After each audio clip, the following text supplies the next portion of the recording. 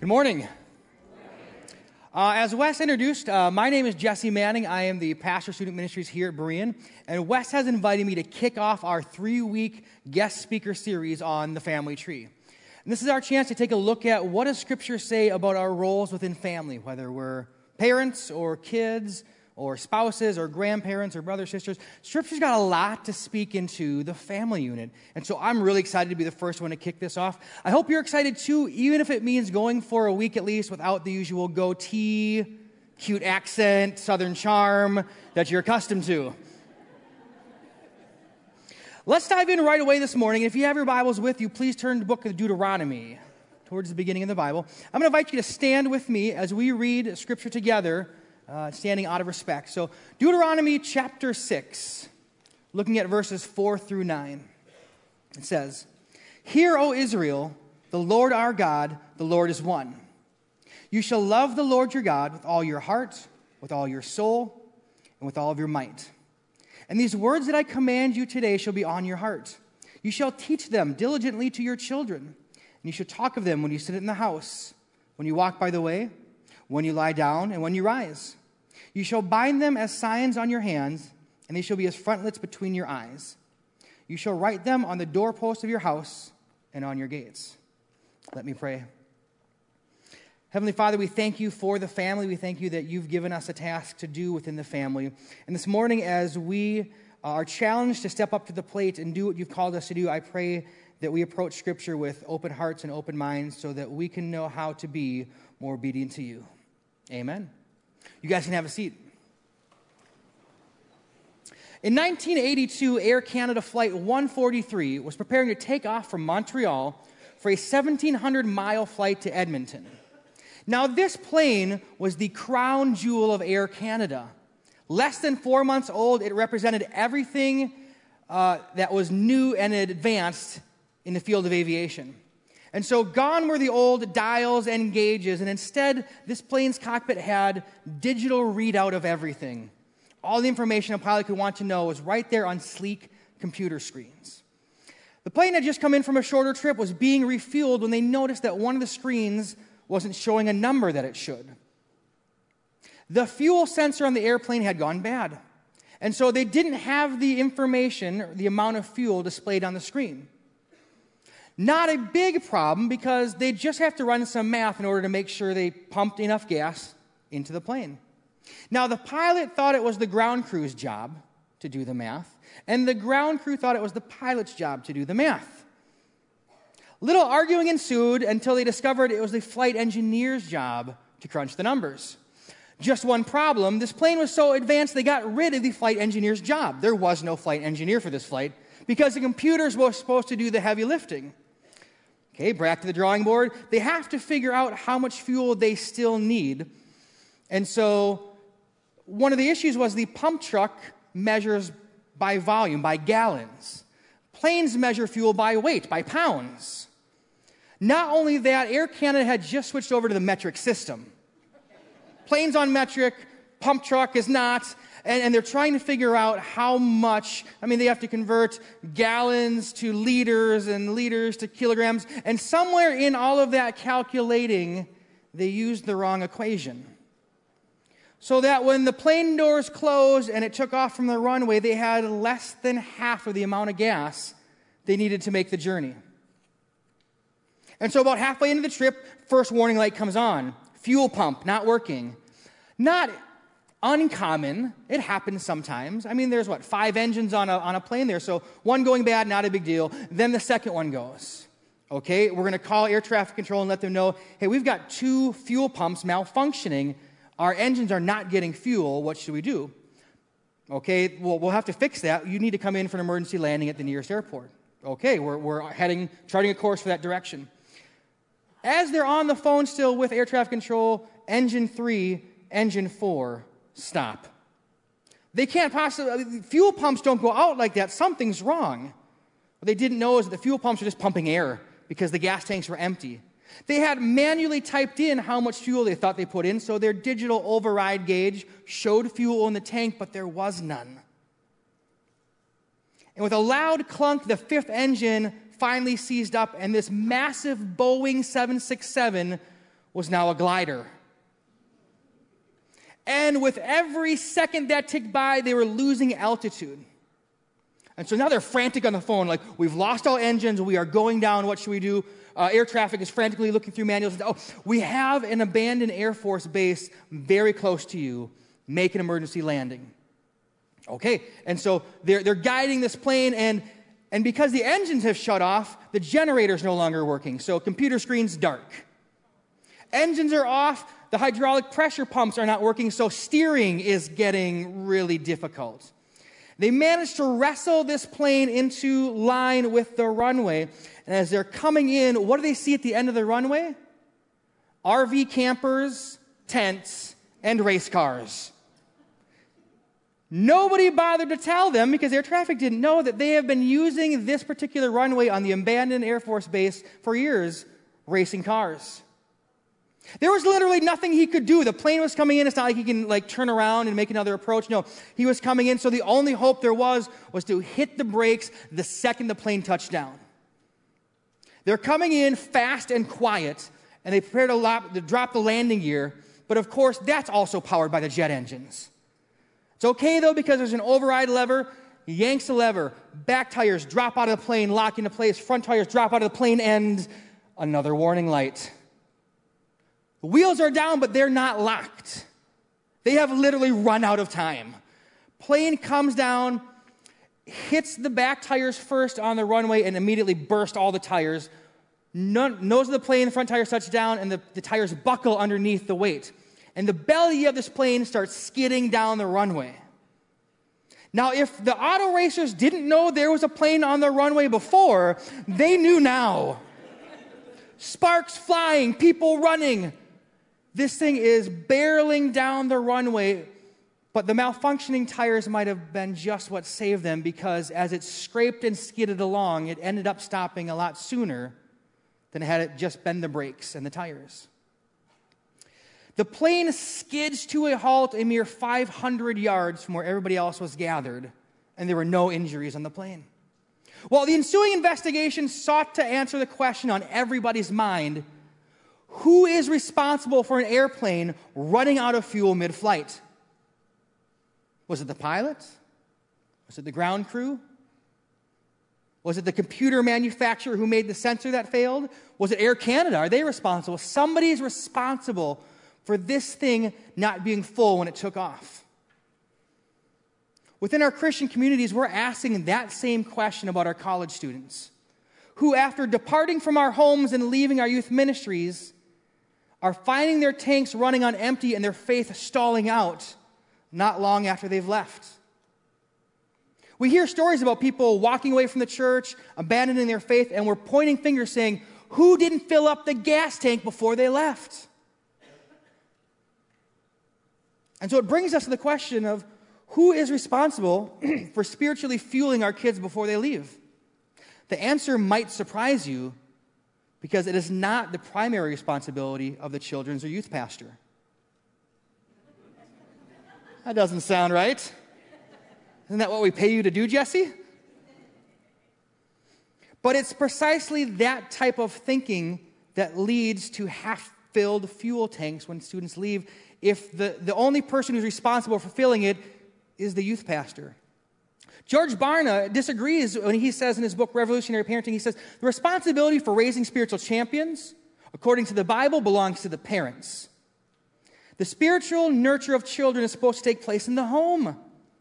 Organizations and people from outside the home might support those efforts, but the responsibility is squarely laid at the feet of the family. This is not a job for specialists. It's a job for parents.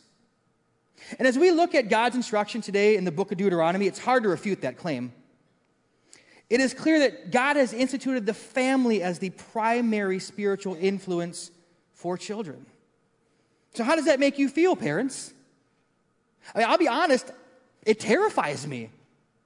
I've got a little guy, 1.5, Caleb, and to know that I'm responsible for making sure he knows who God is and he loves God, that's a big task. And I can find people smarter than me, cooler than me, more experienced than me, better at me at that job, and I would rather that they do that instead of me. because my guess is they'll have better luck. And I know there are other parents who feel that same way. You think, Jesse, I'm not a biblical scholar. How am I supposed to train up my kid in Scripture when I don't have it all figured out? Jesse, I'm not qualified for this task. While you may be thinking that, what you're forgetting is God delights in using the unqualified. I mean, take a look at Scripture. God, you want somebody to stand up to the government, convince them to let all of their free slave labor just leave, and then you want that person to travel and lead that massive group of people, and you pick a reluctant murderer with a speech impediment. Moses does not seem qualified for this job. God, you need somebody to bring grace to Nineveh, and you pick somebody who would rather see them all dead? Jonah does not seem qualified for the job. You need a group of people to travel and teach with the Messiah, and you pick blue-collar fishermen. They don't seem qualified.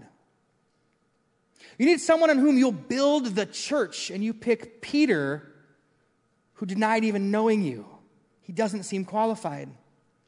You need a new evangelist to spread the gospel to new places and new people, and you pick your strongest public opponent. Paul doesn't seem qualified for this job. And God, you're asking me to raise my son so that he knows and loves you, yet you pick a selfish sinner like myself for the task. God, I don't feel qualified. I'd rather the youth pastor just did it for me. But what you don't understand is that when God calls you to a task, he's not concerned with your ability. He's concerned about your availability. And so if you respond in obedience to God's calling, he will equip you for the task because he's called you to the task. And so where do we begin? I mean, I feel unqualified, but I know it's my job, and so I can't turn my back on that. I've got to do something, right? Well, I believe that verse 7 gives us a great outline of what we can do to spiritually raise our children at home. It says you to talk of these things when you sit together. Verse 7 starts with sitting together. Do you sit together with your family? Do you share a meal together? Does it involve more than just interrogating your teenager? I mean, by that I mean, do you converse? Do you share with them what's going on in your life? Do you ever talk about your idiot boss at work and how you're desperately trying to obey authority because God calls you to, but it's really difficult? Do you ever talk about finances at the dinner table and how there are times you're afraid that money's going to run out, but you trust that God will provide? Have you ever apologized to your spouse at the dinner table in front of the kids because you felt convicted by the Holy Spirit to seek forgiveness?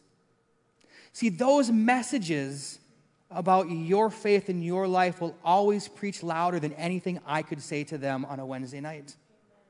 That is why Scripture is calling you to gather around the table and talk about your faith. Now, some of you are saying, Jesse, you don't understand. My schedule is ridiculous. My family has no time to do dinner together. That might be a problem. Reggie Joyner, in his book, exploring this concept of family and church combining forces, says, families are currently running the risk of becoming relationally poor in the pursuit of becoming experientially rich. Which means that we are so focused on doing things, we don't leave time for being family. Scripture is clearly calling the family when you sit together to be conversing about your faith, and if you don't have time to sit together, that could be a problem. I might even encourage you to go so as far as to evaluate your schedule this summer and see next school year, do we need to make some changes? Because I promise you, raising up your child to know and love God is far more important than any sport or scholarship that's waiting for them. Yes, there's a balance, but I feel some families are out of balance. So Scripture is calling us to have these conversations when we sit together. Also talks about when we travel down the way or walk down the road. Now, we don't do a lot of walking as family units. Maybe around the block, maybe with the dog, but we don't set out walking to destinations. We can't even really do that because 9 months out of the year, the roads are impassable on foot. We live in Minnesota. But we sure do a lot of driving, don't we? Amen from some of the parents. I would argue that drive time is prime time for having spiritual discussions. I mean, think about it. For one, you have a captive audience. literally captive in your car because they're not going to jump from a moving vehicle. At least not if you're going fast enough. You've got a captive audience, and you are in control. You control the destination, the speed, the temperature, the music. I would even say you have the ability, as the owner of the car, the licensed driver of the car, and the parent of the occupants, to say that there are times when we travel together where cell phones won't be used. I would go a step further, and I would identify a commute you make on a regular basis. Maybe every time you drive to dance practice. Maybe every time you pick them up to come home from school. Maybe the way to every football game on Fridays. You pick a specific drive time that you do on a regular basis where cell phones aren't allowed. Yes, you'll hear whining when you start this. So I'm going to teach you a little phrase to memorize so you can respond. Put it away, or we just stay. Put your cell phone away, or we ain't going anywhere. Because after time, you will build up the expectation that when I get in on the way to the game Fridays, my phone gets put away, and Dad and I are talking. So how do you start that? Here's what I'd recommend, a way for your family to start this drive time conversation. Pick a Saturday coming up soon, and let your teenager know that you will treat them to lunch as long as the cell phone is put away for the trip there and back. Now, since few teenagers can pass up free food, they're going to bite at this offer. And so when they're in the car, the phone's put away, drive to McDonald's in Maple Grove. You might not know this about me, but I grew up in Maple Grove. We moved there when it was farmland. And I remember the summer McDonald's came to town. Glorious summer. McDonald's was in biking distance of my house, and it became the hot spot for everybody to hang out at. It even replaced Super America gas station as the hangout spot. We had McDonald's, and McDonald's signifies that you've made it as a town. I have vivid memories of time spent at McDonald's, and I would recommend this location specifically. You know what makes this McDonald's so unique? Nothing. Absolutely nothing. It is the same McDonald's as you'll pass 50 other ones on your way to this one. It's no different. But it's a 40-minute commute, which I think is a perfect amount of time to have deep spiritual conversations with your kids. Now, you might be saying, Jesse, you know how much that costs in gas? That's ridiculous. We could go right down the street to Apple Valley to McDonald's. I'm not going to spend a full tank of gas to get there and back. If that's your concern, let me ask you to talk to a parent who sent their kid to college last summer and say, would you trade an hour with you and your son or you and your daughter together in the car for the price of a tank of gas? And they say, I'd pay double that. It is a small monetary investment to make in the spiritual development of your son or daughter. And you may find that this trip to McDonald's becomes such a neat part of your relationship that you decide to expand your culinary options to other McDonald's in Elk River, St. Cloud, Brainerd, Duluth. The Duluth McDonald's makes an awesome quarter pounder. You and your kids should drive up there to that McDonald's. This would be an amazing opportunity to talk of these things as you walk down the way or drive to McDonald's. Scripture also says to speak of these things when you lay down. Growing up, how many people had a bedtime routine? Oh, if you have kids in the house right now, it probably looks like bath time, pajamas, brush your teeth, and bedtime prayers. I think bedtime prayers are one of the best things a parent can do to help provide an end cap to the day that has a focus on God. What better way to wrap up your day? And let's be honest, some of these prayers are just adorable that little kids say. We've got a couple that parents have submitted to a website that illustrate just how cute and innocent prayers of little kids are. We have one, Dear God, please tell Jesus to give us money so we can buy a baby. There's a couple conversations you need to have with that kid coming up soon. This one's cute. Dear God, please let Daddy come home early tomorrow so we can play with my helicopter. Aww. Or this one from a 3-year-old. Mom, can you ask God to bless the frog who missed the candy? Who? The frog who's supposed to catch the candy. He missed it. Who? The frog that lives on Daddy's iPhone. Oh.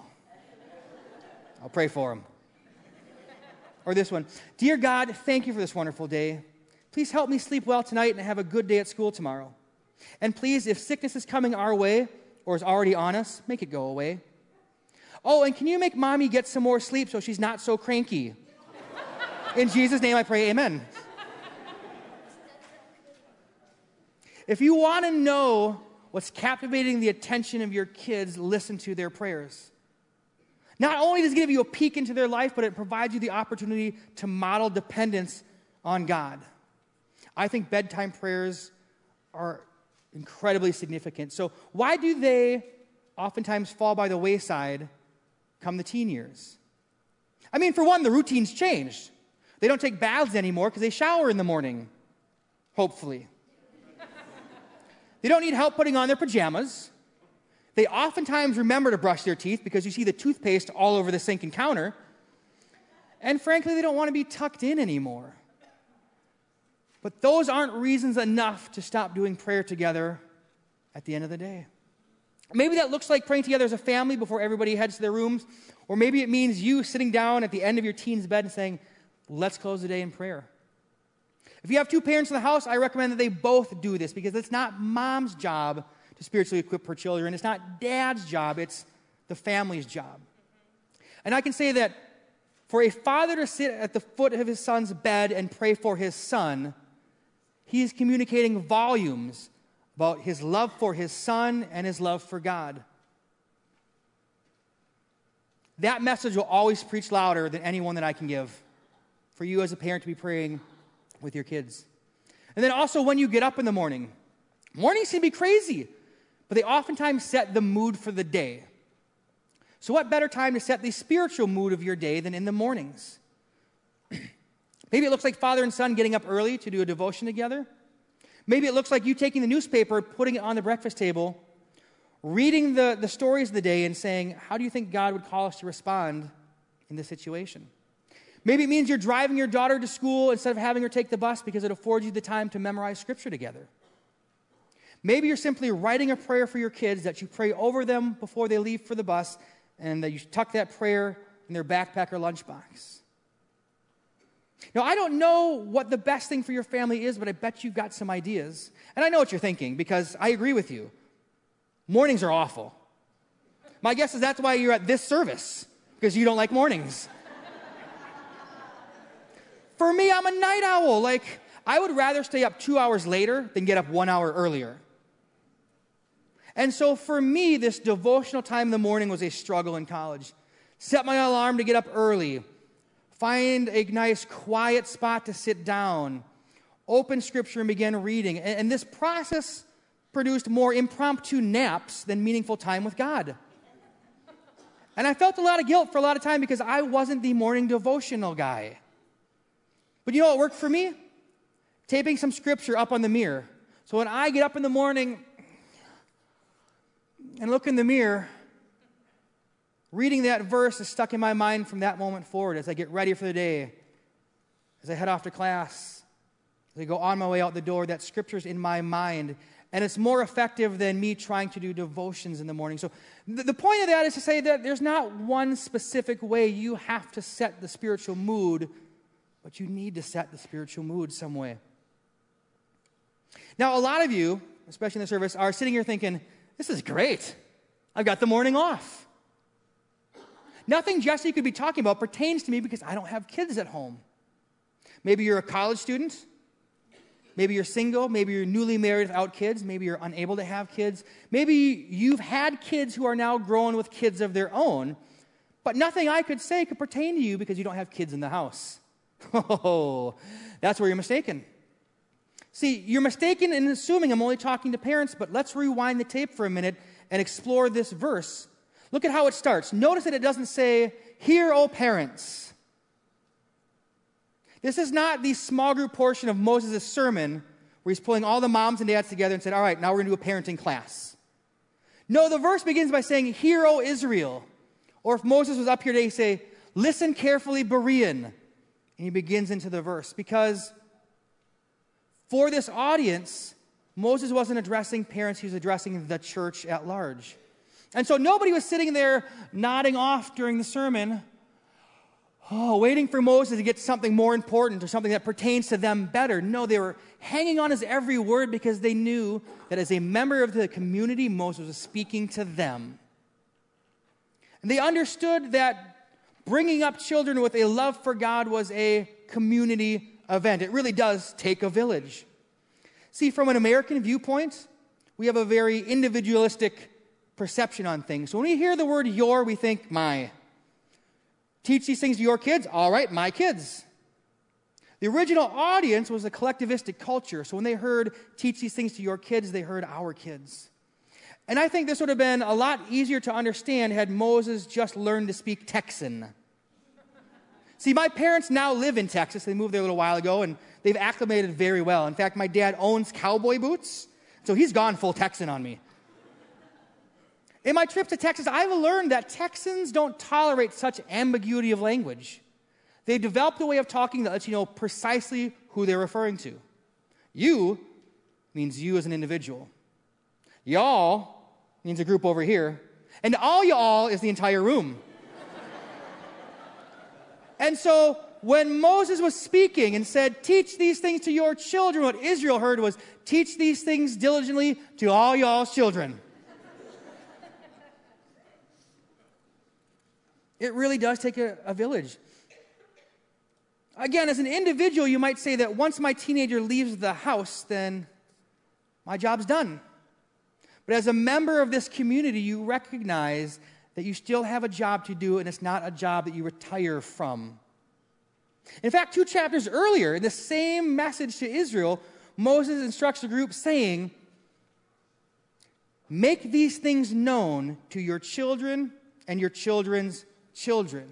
Which means that even if you're a grandparent, you're not retired yet, because there's another generation coming up behind them that God is calling you to reach. In looking at the scripture, it's clear that God instituted the family as a primary spiritual influence of the children, but he did not create it as the only influence, because that's where the church or faith family comes into play.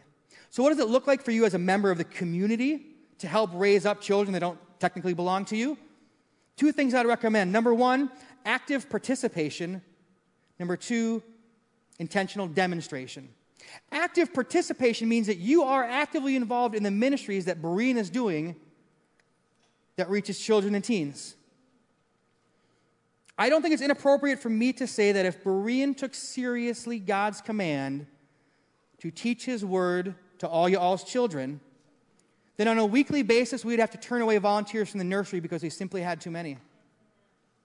And I'd have to say the same thing about our children's ministry programs and our youth ministry programs. Now, don't get me wrong, this is not a ploy to get more volunteers in my ministry. No, this is me pointing out what obedience to God looks like within the context of a faith family. And I can say with authority that we do need more people helping out our teenagers. We do need more people in our children's ministries program. We do need more people in the nursery. But think back to your own spiritual journey. Was there not somebody other than your parents and youth pastor, potentially older than both of them, that spoke into your life and shaped your spiritual development? That could be you for some other kid. And so as we seek to be obedient to God, I want to challenge you to become involved in the ministries here at Berean. For the last 50 years, Berean has been doing that. And there's some surprising ways you can be involved. It doesn't have to be up front teaching and preaching. It can be behind the scenes. We've got a husband and wife team every week that comes down on Wednesday nights and sets up our youth cafe. Grill the hot dogs, prep the chips, the candy bars, the pop, all the really healthy food that we love to give teenagers. This husband-wife team preps it every week and even through the summer, and that's their area of service. They help us create a welcoming environment where teenagers come hear about the grace of God around adults who care about them. They're involved in the ministry. VBS is coming up. And every year we've got guys out in the parking lot directing traffic. Now they're not up on the stage singing. They're not doing the Bible stories to the little kids, but they are actively involved in the ministry Berean has set up to reach the children of our community. On Saturday nights, there is a father-son team downstairs running the sound booth for the children's ministries program. They've been doing it for a year now, and they love like hanging out together in the sound booth and mixing the stuff. And this father-son team knows what it means to be involved in the ministry of Berean.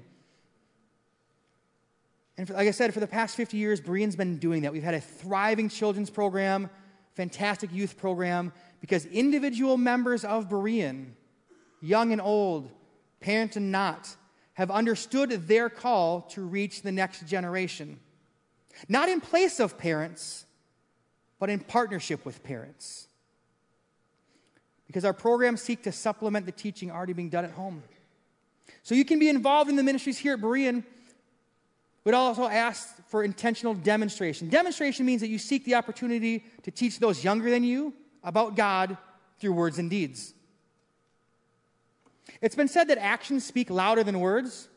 And I love what Robert Fulghum, an American author, does. He reframes that and says, don't worry so much that your children don't listen to you. Worry instead that they're always watching you. It's a sobering reminder that my actions communicate things to my kids. But in the context of communicating faith, we have to recognize that words and actions both communicate. So how do our words communicate faith in God?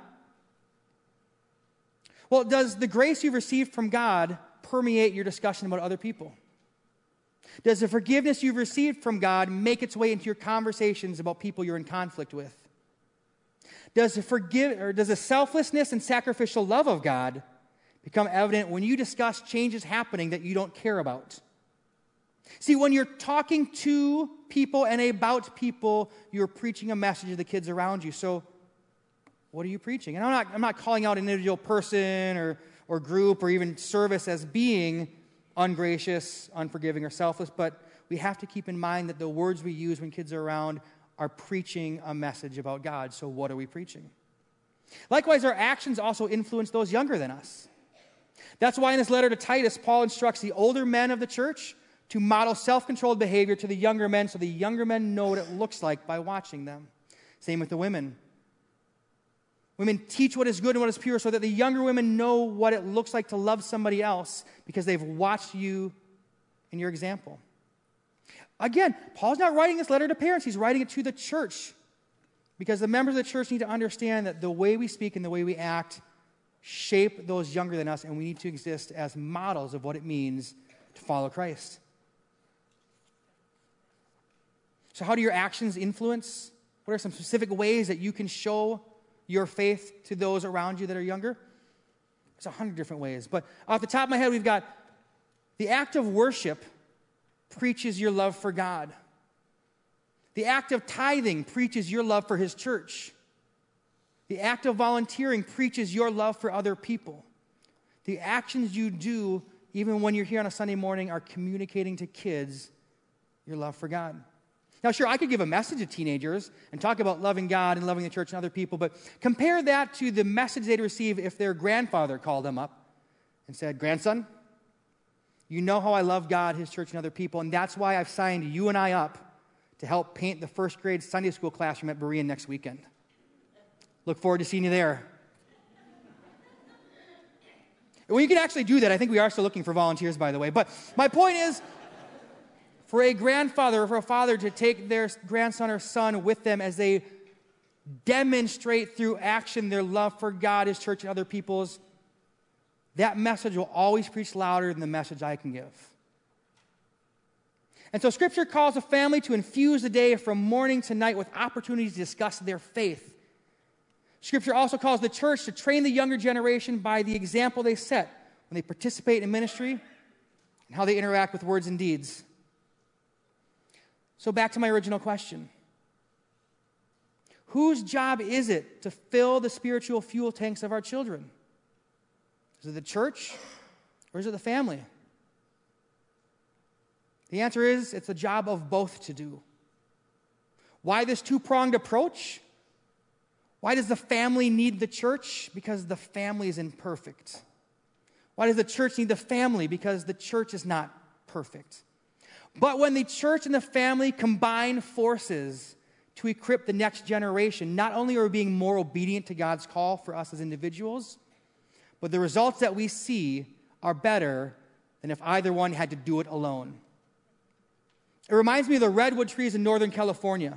I don't know if you've ever been to the National Forest there, but these trees, that park is home to some of the tallest trees on the planet. The tallest one there reaches 380 feet into the sky.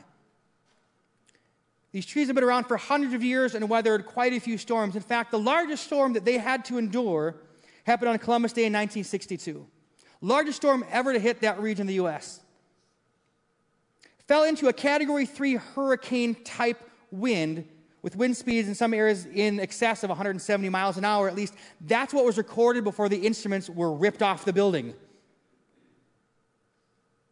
After the storm in 1962 on Columbus Day, people walked around just marveling at the devastation that the storm brought. It was estimated there was approximately 15 billion board feet of lumber that was lost because of toppled trees. And so as people looked at all the loss, there are others still who noticed what was still standing. These redwood trees. How is it that the tallest trees around are able to withstand some of the strongest winds out there? How could they still be standing when other trees fell? Well, the redwood has a very unique characteristic about it that helps it withstand such force. And that is the redwood tree's roots go down in the ground and out, and they intertwine with the roots of other redwood trees. And in doing so, they create a base that is far stronger than any tree growing by itself.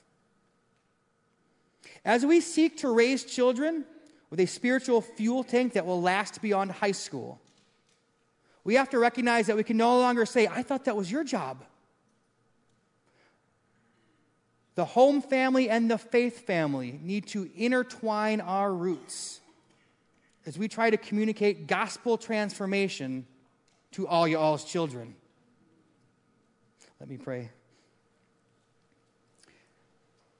God, we thank you for the task that you've given us to raise kids, whether the kids in our house or the kids in our faith family here. You've given us that responsibility, and it's a responsibility we don't take lightly. My prayer this morning is that we can implement some new traditions in our family unit at home that help us discuss our faith and our life and how they intersect.